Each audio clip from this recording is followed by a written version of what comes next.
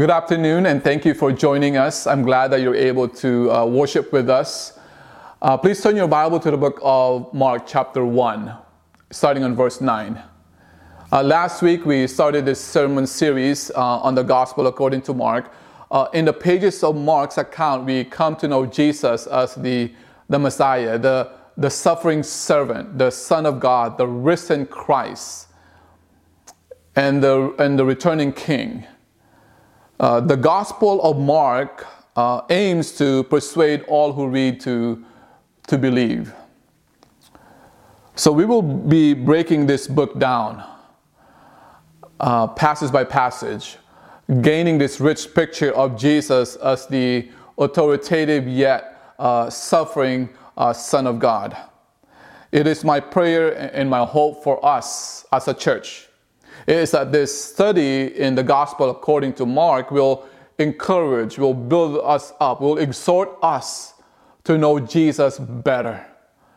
I'm not talking simply knowing about Jesus with and all the things that Jesus said and did. So that's the trust behind this sermon series. Last week we looked at how Mark opened his Gospel with the words, the beginning of the gospel of Jesus Christ, the Son of God. And how this statement is the defining line in Christianity. What we realize from the outset is that this Jesus is not only the promised Messiah who would come to save God's people from their enemies or from their sins, but this Jesus, the Son of God, the very God. This then requires us to make a decision. Do we believe that Jesus is the good news? Or are we still holding out for something or someone greater? This is not something that we can simply take a backseat on. We will either believe it or not. So in the opening verses of Mark's Gospel, namely, John, whom we know as John the Baptist, because essentially his role was to stand for a time of human history and announce the appearing of Jesus. So he was there to say, here is Jesus. In that respect, he provides an example for all of us in terms of the privilege that we're given as followers of Jesus, to tell others about him. Our role is not ultimately to talk about ourselves, but our responsibility is to point away from ourselves to Jesus of Nazareth, that men and women might meet him, that might hear him and might come to trust and follow him now. What a great privilege that God has given us as followers of Christ, that we have this amazing responsibility to proclaim Christ, to make him known to others, especially in the midst of this pandemic that we find ourselves in for the last 9 months or so. Right? We are reminded through this pandemic that people need Jesus Christ. They need hope. They need assurance in what the future will be. And they can only find that through Jesus Christ. And you and I have a responsibility to proclaim him, to make him known, to point them to the scripture, that they will have a relationship with Christ. And the challenge for us today is, how are we doing that in the midst of this pandemic? We really have to be creative and be prayerful in how we can accomplish to be part of that agenda of proclaiming the good news of Jesus Christ. I hope and pray that God would lead us and that God will give us wisdom as a church to go out, right? And to be prayerful about this, because we have a responsibility, especially now that people are fearful or what's happening, and how people put their hope in the government, right? And how they put their hope in other things. But people need to put their hope in Jesus Christ. So if you're a follower of Christ, you have a responsibility. I have a responsibility to continue to preach the good news of Christ.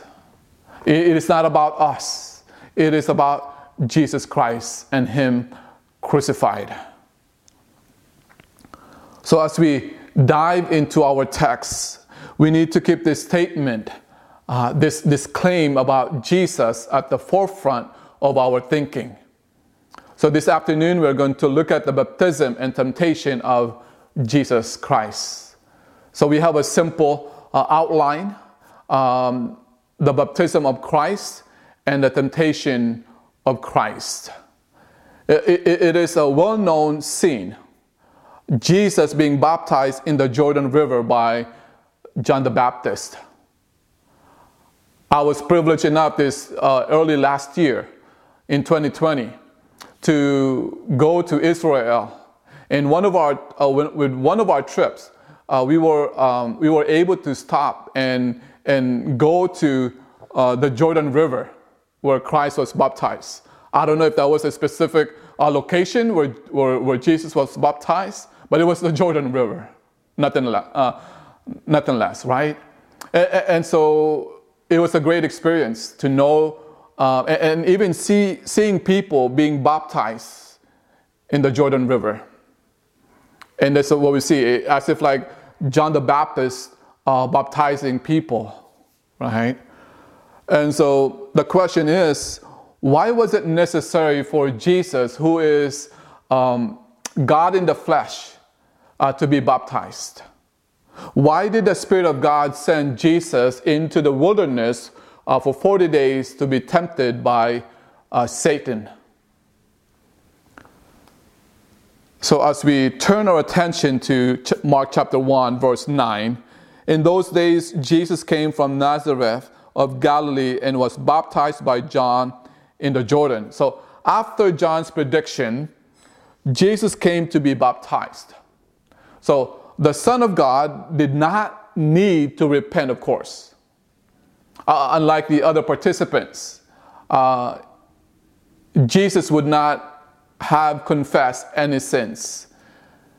As you would see in verse 5, towards the end, as people were coming to John to being baptized by him in the river by River Jordan, confessing their sins. Right? Jesus comes and joins those who seek a baptism of repentance and who are confessing their sins.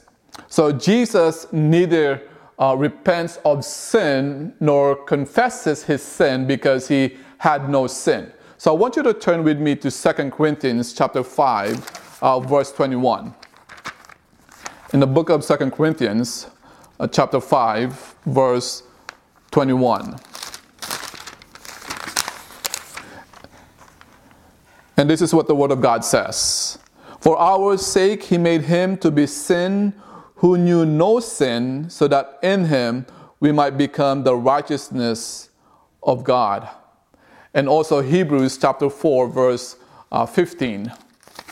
In the book of Hebrews chapter 4, verse 15, and this is what the Word of God says. Actually, let's start on verse 14. Since then we have a great high priest who has passed through the heavens, Jesus the Son of God. Let us hold fast our confession. For we do not have a high priest who is unable to sympathize with our weaknesses, but one who in every respect has been tempted as we are, yet without sin. You see, because Jesus was sinless, he needed no baptism of repentance. But in his baptism, he associated himself with us sinners and placed himself among the guilty, not for his own salvation, but for ours. Not for his guilt, but for ours. Not because he feared the wrath to come, but to save us from the wrath to come. So his baptism meant the cross. So the obvious question becomes, why did Jesus have John baptize him?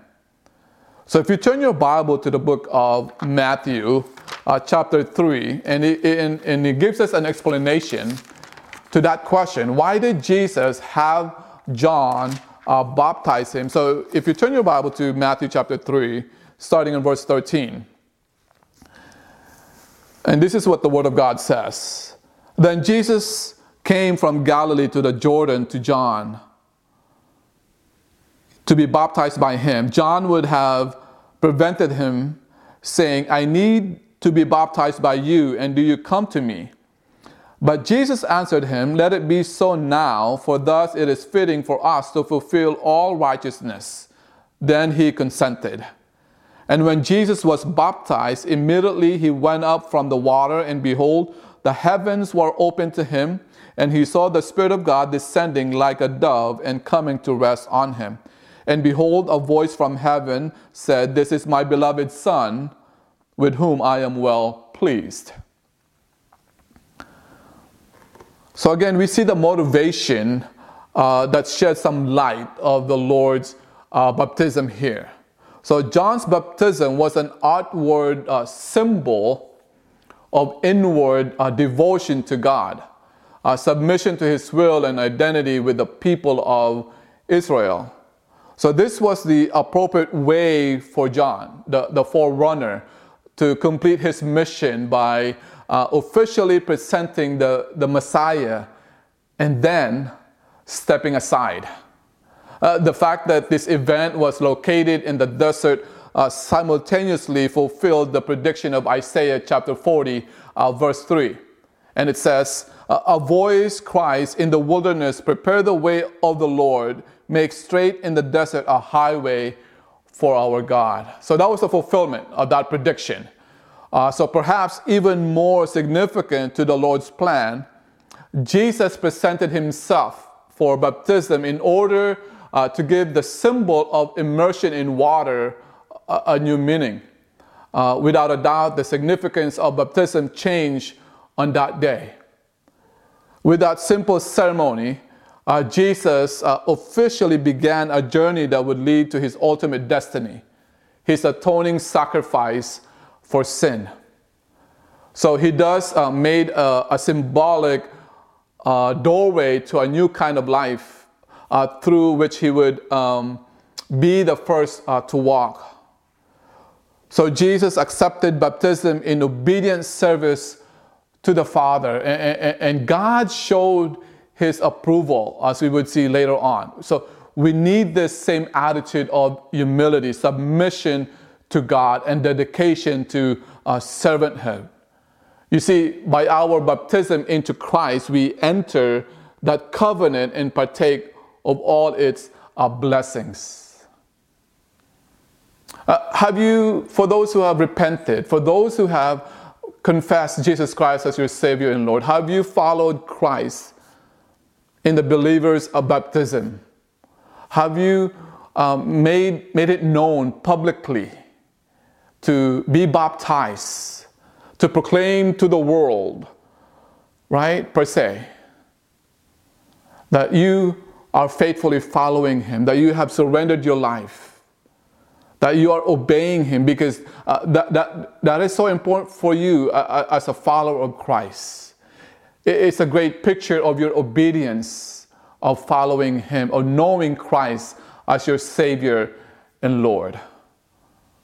That's another way for us to tell the world that we are indeed a disciple of Jesus Christ. You know, in other countries, people, those who have come to know Christ, especially in the area where Christian persecution is very high, they would literally hide to get baptized. And, you know, they really want to show to their brothers and sisters, you know what, this is what I want to do. Just like Christ obeyed his Father and followed him through that. We have a responsibility. We need to have the same attitude and humility of submission and dedication to our Savior Jesus Christ. In verse 10, as we turn back to the book of Mark, chapter 1, verse 10 says this. And when he came up out of the water, immediately, the word immediately, okay, I want you to take note of this word in verse 10. This is the first of many times when Mark will use his favorite word, immediately. An important word in Mark occurring 42 times, but only 12 times in the rest of the New Testament. The word immediately. The word keeps the narrative moving on a fast pace throughout the book, as it chronicles Jesus' travels throughout his 3-year ministry on earth. The word could have the urgency of right away or at once, or even at times it meant in due time, or even simply when or then. So Mark's intention seems to be to show readers that the ministry of Jesus was an exciting time, often punctuated by surprising events. And that's something that you see as you read through the gospel. Right? Next thing you know, this is happening and that's happening, and like all of a sudden it's a fast-paced action. Keep reading the gospel according to Mark, and you'll see what this is all about. As Jesus was coming up out of the water, he saw heaven being torn open and the Spirit descending on him like a dove. Like a dove. I mean, look at that. What a beautiful moment, right? The Spirit descending portrays a gentle, peaceful but active presence coming to indwell Jesus. In the same way, since Jesus has given us the Holy Spirit, He's available to us as well. And the voice came from heaven, says, you are my Son, whom I love. With you I am well pleased. I mean, you look at this. What did Jesus see? Literally, he saw the heavens tearing apart. Then he saw the Holy Spirit in the form of a dove descending into him as the Spirit publicly entered Jesus for full empowerment for a ministry. Jesus also saw the divine poetry for the same Spirit brooded over the waters at the beginning of creation in Genesis chapter 1, verse 2. So what did Jesus hear? You are my Son, whom I love. With you I am well pleased. I want you to look at this, that God was pleased with His Son's commitment to be the humble servant Savior who would atone for the sins of the whole world. And you see that in Isaiah 53 verse 11. You see, my beloved, the Father takes great delight. He takes great pleasure and satisfaction in the Son. So He has always taken pleasure in the Son. And you see that God's pleasure in the Son is constant. And when you read the book of Matthew, chapter 3, verse 16 and 17, and I want you to open your Bible there, and I want us to see this part of the scripture in verses 16 and 17. And even in the book of Luke, chapter 3, verse 22. It features all three persons of the Trinity. So when you go back to the book of Mark, chapter 1, verse 9, as well as in Matthew, chapter 3, verse 16 and 17, you see that in regards to the Trinity, the Son is baptized, right, in verse 9. The Father speaks in verse 11. So there is a real sense in which the baptism is not so much about what Jesus does, it's what the Father does to Him. In verse 10, you see the Spirit descends into Him. So just like the ending of Matthew chapter 28, verses 19 and 20, and then the beginning of Mark gives us a brief glimpse into the nature of our God. the great three of one, a three in one. So the appearance of the Father and the Holy Spirit revealed the Trinity and serve as a confirming witness concerning the identity of Jesus. So all three persons are God, the Father, speaking from heaven, the Spirit descending like a dove, and the Son seeing the Spirit and hearing the voice. So without ceasing to be fully God, the three persons are distinct, that they interact with one another. In other words, God does not emerge from the water as the Son, raised to heaven from the body of Jesus to utter his affirmation as the Father, and then fly down again as the Holy Spirit to become the Son again. Right? What we see here, on the contrary, God is shown in this passage to be three in one simultaneously. While we see this interchange for a mere instant, the Trinity has always existed this way. By the way, the word Trinity is not in the scripture, but this is what we see here, right? We don't see the word Trinity at all. As Wayne Grudem so expertly describes the triunity, God eternally exists as three persons, Father, Son, and the Holy Spirit, and each person is fully God, and there is one God. The dove and the voice from heaven were signs that Jesus was the Messiah. Many people want something tangible, visual, and even real before they believe. So Jesus did healings and other miracles, as you would see here in this book. And God raised Jesus from the dead. Still people doubt. The question is, will visible signs convince anyone?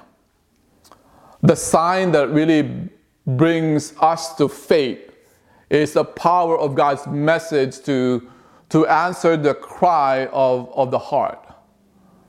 To the confused, God offers a mind enlightened by faith. To the depressed, to the distressed, God offers a reason for joy. To the lonely, God offers eternal companionship. So don't look for a spectacular visible sign. Instead, seek a cleansed and renewed life as evidence of His presence. So that's the first thing that we see in this short section that we in chapter 1, verse 9 through 11. The baptism of Jesus Christ. And the second point that we have is the temptation of Jesus in verses 12 and 13. So as we turn our attention once again to the book of Mark, the commissioning by God is often followed by a time of testing. This is true for all of us. It was true for Jesus, the servant king. As he has been commissioned, as he has been baptized, right? We see here. The question is, will Jesus continue to trust and obey the will of the Father now that the course of his life is made clear? So I want you to turn your Bible to the book of Matthew chapter 4, verse 1 through 11.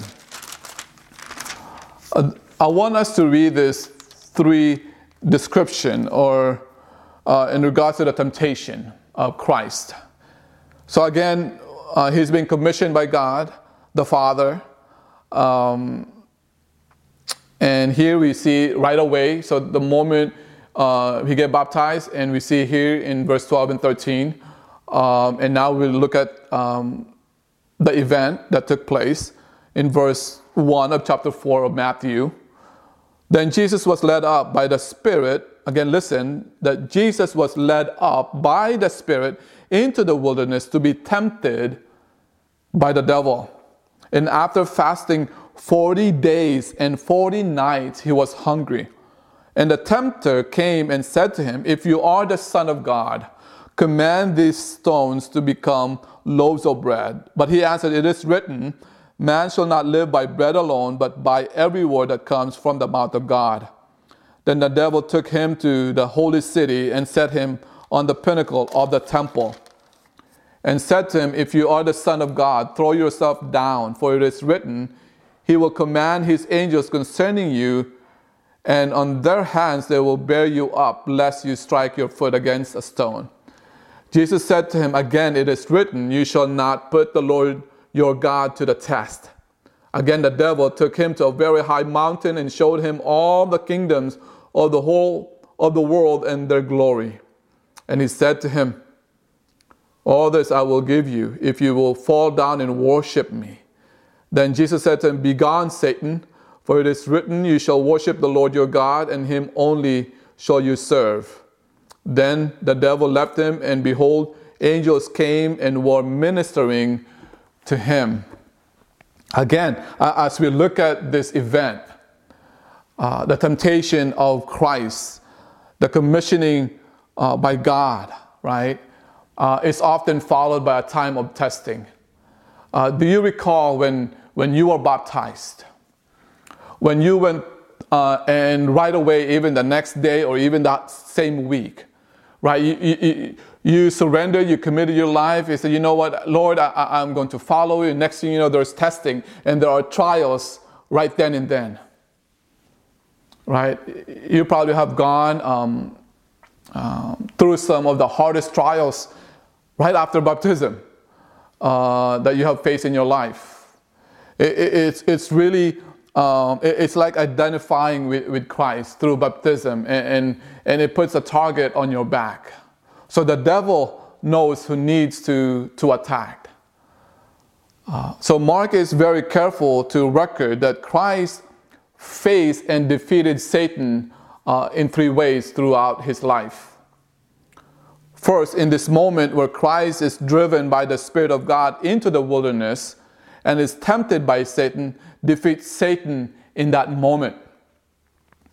Christ faced him again in his public ministry and demonstrate his power over evil. And the third is that Christ faced him again at the cross, making a public display of him, triumphing over him by the cross. And so Mark reminds us that everything Christ did in his life was done for us. I want you to stop and think for a moment. And what's all this about? Right? That everything that Christ did in his life was done for us, was done for you and for me. You see, from day one, it all was a substitution. It all was Christ in our place.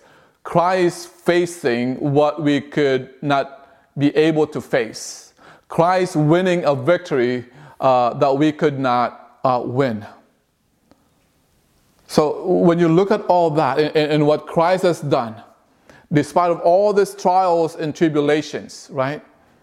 Again, understanding that Christ facing what we would not be able to face. Praise God. Praise God for his grace. When things are difficult and considering all of that from day one, it all was a substitution. And now look at the words here. Now, the Spirit immediately drove him. Again, you see the word immediately, right? So the Spirit immediately drove him out into the wilderness. See, Mark's depiction is important. The Spirit of God directed the Son to go into wilderness, and the Son obeyed. Right? Again, we see this theme: trust and obey. Right? The Spirit of God directed the Son to go into wilderness, and Jesus Christ obeyed. Why is this important? Remember, Jesus is fully human. While he is nothing less our Savior, He is also our example of humanity in right relationship with God. We are not God, but we do have His Spirit living within us.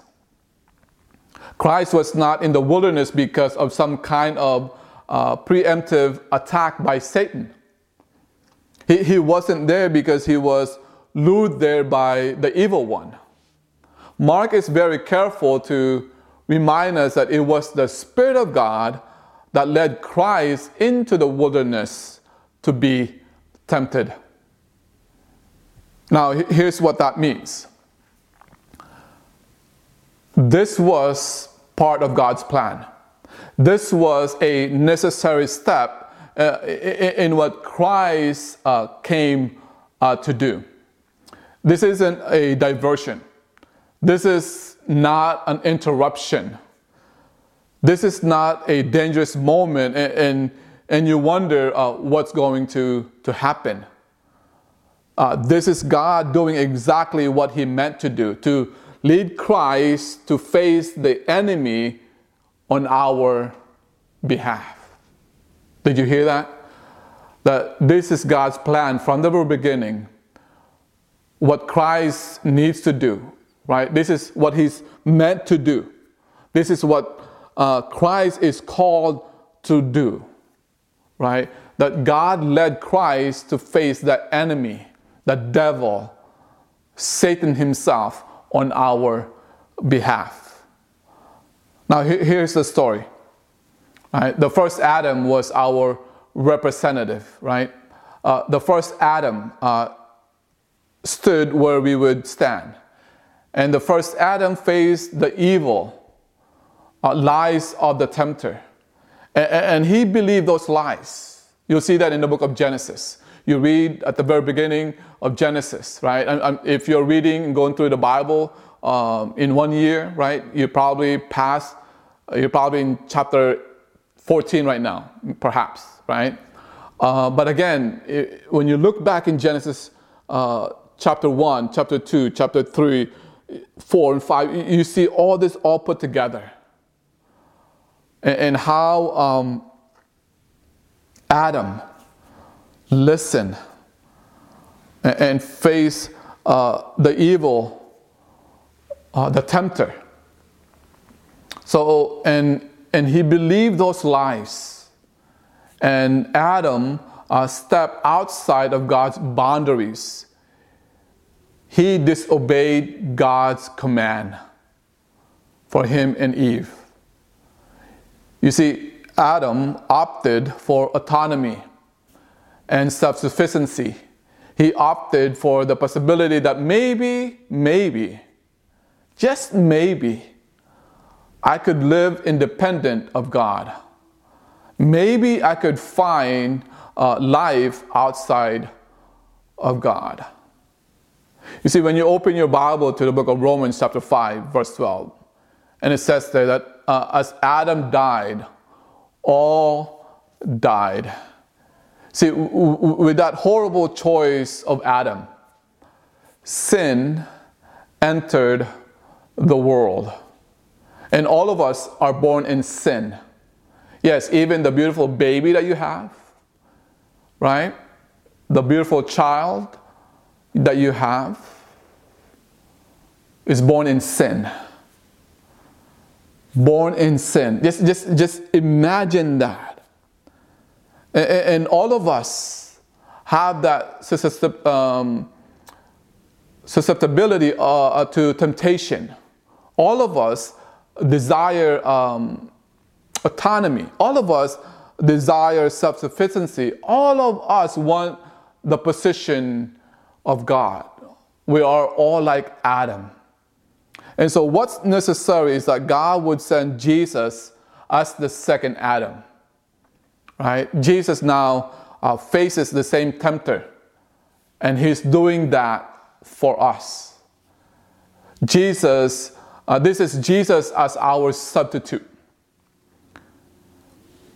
It was very, very important that before Christ faced His public ministry, that He would first face the enemy of that ministry. very profound, right? And so Christ faced the enemy. And he demonstrated his power. He does that for us so that we would, in his sacrifice, have that power to say no to temptation. So I'm not sure what you're tempted in this very moment, or how strong your temptation is to things, but I need you to understand when it comes to the power to overcome sin, to overcome temptations in our lives, we need to remember this, and that God, through Jesus Christ, and how he faced the enemy for our behalf, that in his sacrifice that we would have the same power to say no to those temptations. Yes, even with those good food, right? You know what I'm talking about. Say no to sexual temptations, to greed, to pride. And there's something I need us to understand, that we have the power to say no to temptation, not because we have that power in ourselves, but because we find that power in him. That power in him. He comes not only to forgive us, but to empower us by his grace. So that by that grace we can say no. And so that grace is operating on our behalf in this moment. This is not an interruption of the plan. This is part of the plan. The Spirit sends Christ out into the wilderness for that very purpose. And look at the words there. They are all very precise. The Spirit immediately drove him out in the wilderness. And he was in the wilderness for how long? 40 days and 40 nights being tempted by Satan.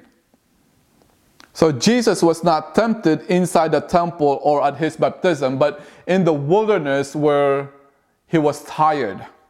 He was tempted in the wilderness where he was alone, where he was hungry, and thus most vulnerable. You see, the devil often tempts us when we are what? Vulnerable. When we are under physical or emotional stress.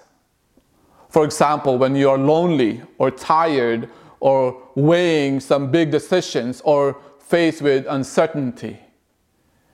Right? Just imagine what the devil is doing now during this pandemic. And how people are physically stressed, how they're emotionally stressed because of what's happening, the uncertainty that is happening around us because of this pandemic. So people are vulnerable. But he also likes to tempt us through our strengths. The devil, Satan himself, likes to tempt us through our strengths, where we are most inclined to pride. We must guard at all times against his attacks. This is a spiritual battle, right? And the things that we're going to see here in our society, right? We need to be prepared in how we battle this together. And so he was in the wilderness 40 days being tempted by Satan. He was with the wild animals and the angels who are ministering to him. You see, Mark has a very interesting way of characterizing these events. Mark is very efficient gospel. We have the whole temptation of Christ covered in a very few words. Not like when you read the book of Matthew, chapter 4, verses 1 through 11, right? But here we see very few words, 2 short verses. But it's interesting, Mark take on this. Notice what he says, and he was in the wilderness 40 days being tempted by Satan. Now, most of us, I think, when we think of Christ being tempted, we don't think of the whole 40 days being a temptation. We think the temptation of Christ was just 3 moments, as I have read in Matthew chapter 4, verses 1 through 11. And surely those 3 moments took place. You see, Mark emphasized the attack of the enemy on the humanity of Christ. Christ is driven out into the wilderness alone. He faces the direct attack of Satan there. He faces the danger of wild animals there. And here's the picture. Christ, for those 40 days, is standing on our place. And he's receiving the full force of what it means to live in this fallen world. Right? That's what it means when it says in Hebrews chapter 4 that this one, verse 15, has been tempted in every way like we are, yet without sin. Yet without sin. 40 days. 40 days is a long time to be tempted by Satan.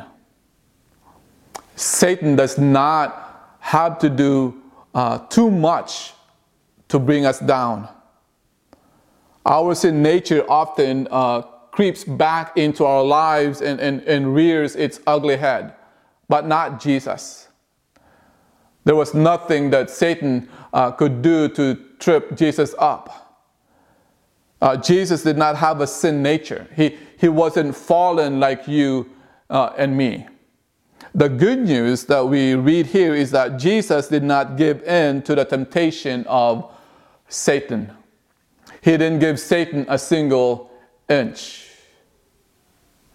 You see, that in this moment in the wilderness, that full range of what it means to face the harsh realities of life in the fallen world. All of the aloneness and all the alienation and all the direct temptations of the enemy and all the dangers of a world that is broken, Christ is shouldering for us. See, it is not just a couple moments of temptation, it's 40 days where Christ is in our place, defeating the enemy on our behalf. That's an amazing promise and hope that we have. And the really question in how we battle our temptations that we are facing. Right? Are we going to surrender to temptation and let sin creep in? And that if we're not careful, right, we will fall into more deep sin in our lives. So the moment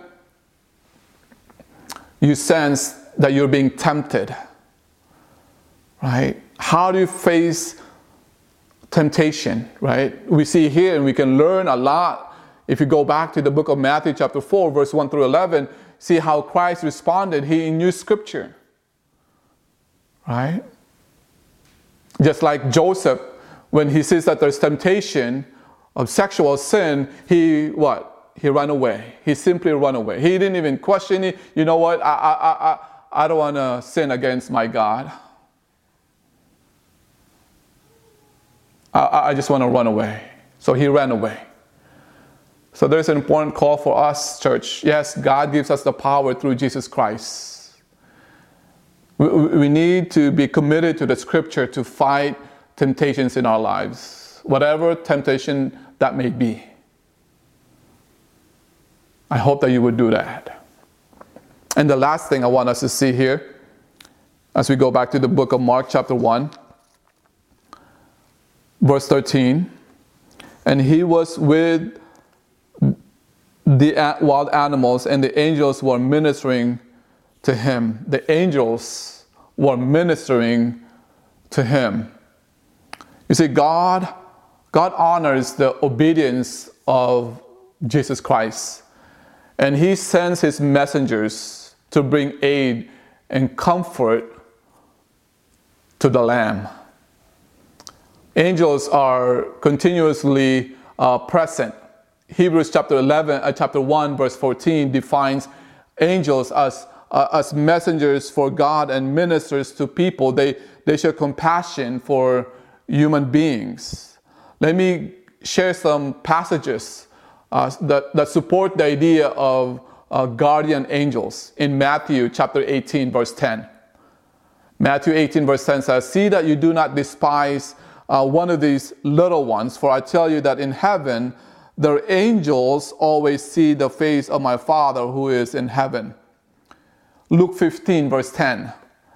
"Just so I tell you, there is joy before the angels of God over one sinner who repents." Acts chapter 12 verse 14 and 15. Recognizing Peter's voice in her joy, she did not open the gate but ran in and reported that Peter was standing at the gate. They said to her, "You are out of your mind," but she kept insisting that it was so. And they kept saying, "It is his angel." In Revelation chapter 19, verse 9 and 10. "And the angel said to me, write this, blessed are those who are invited to the marriage supper of the Lamb. And he said to me, these are the true words of God. Then I fell down at his feet to worship him, but he said to me, you must not do that. I am a fellow servant with you and your brothers who hold to the testimony of Jesus. Worship God. For the testimony of Jesus is the spirit of prophecy."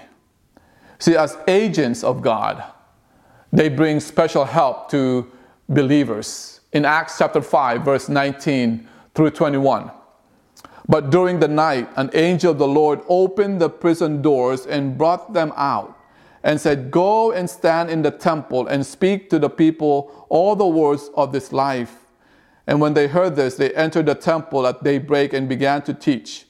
Now when the high priest came and those who were with him, they called together the council of all the senate of the people of Israel and sent to the prison to have them brought out."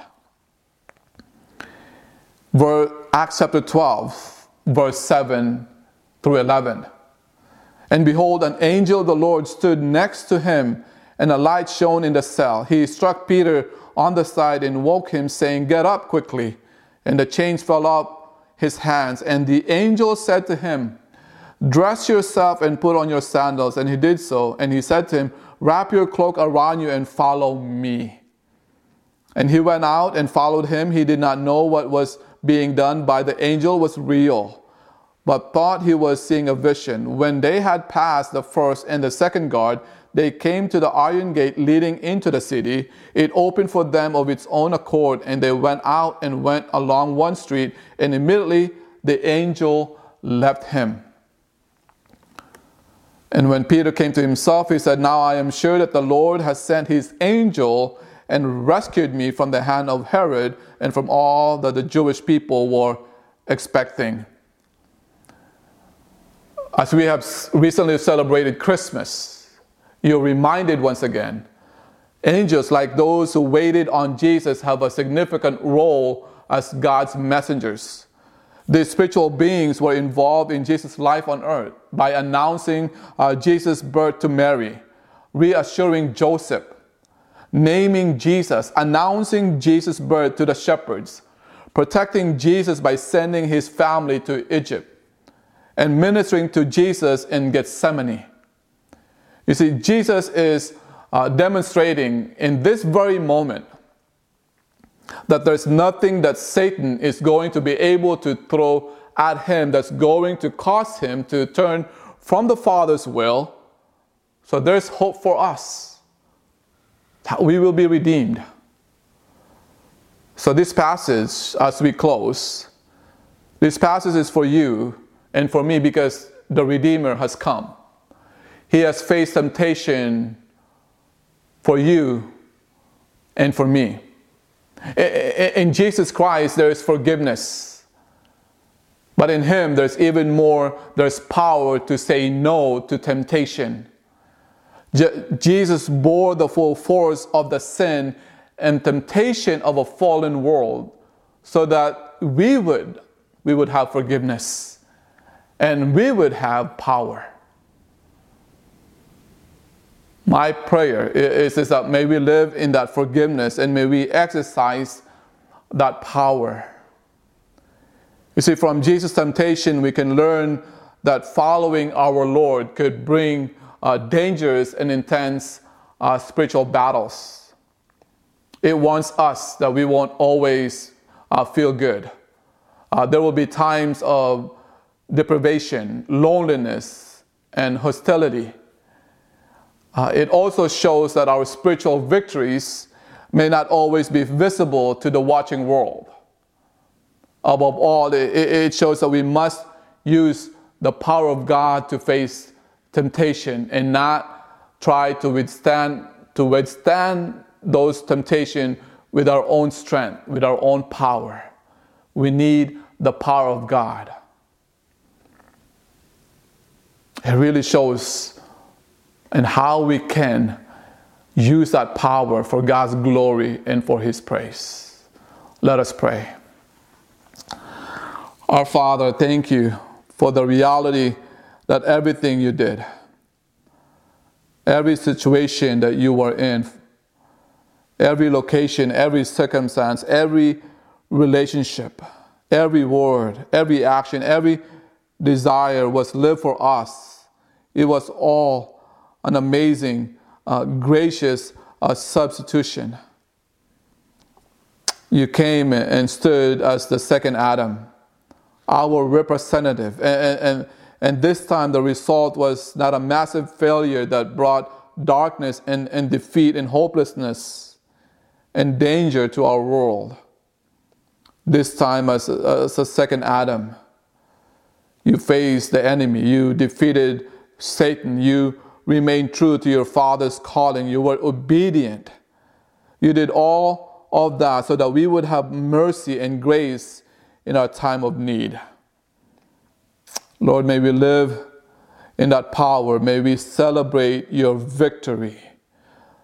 God, not just with hymns, not just with theology and more theology, but Lord, by the way we live our lives. May our lives be lived as a celebration of that victory that can only be found in Jesus Christ. Oh Lord, what a precious truth that is before us. I pray, dear Lord, that we would be disciplined this week to examine this truth even more, that we would hunger for you. God, I pray for those who have a personal relationship, those who have committed their lives to you, Lord, that they would desire you more in their lives, that they would make much of you, that they would be more committed in growing and knowing you better daily, Lord. God, I pray for those who do not have a personal relationship with you. I pray that you would open their hearts, that they would respond to the good news of Jesus Christ, that he was born to die for our sins, to carry our sins. He did all of that for us. God, I pray that wherever they may be, as they're watching or listening to this message, may you do a work in their hearts. Break their hearts, Father, that they would recognize you for who you are. So we thank you for this time. We give glory and honor to your name. In the precious name of our Savior, Jesus Christ, I pray. Amen and amen.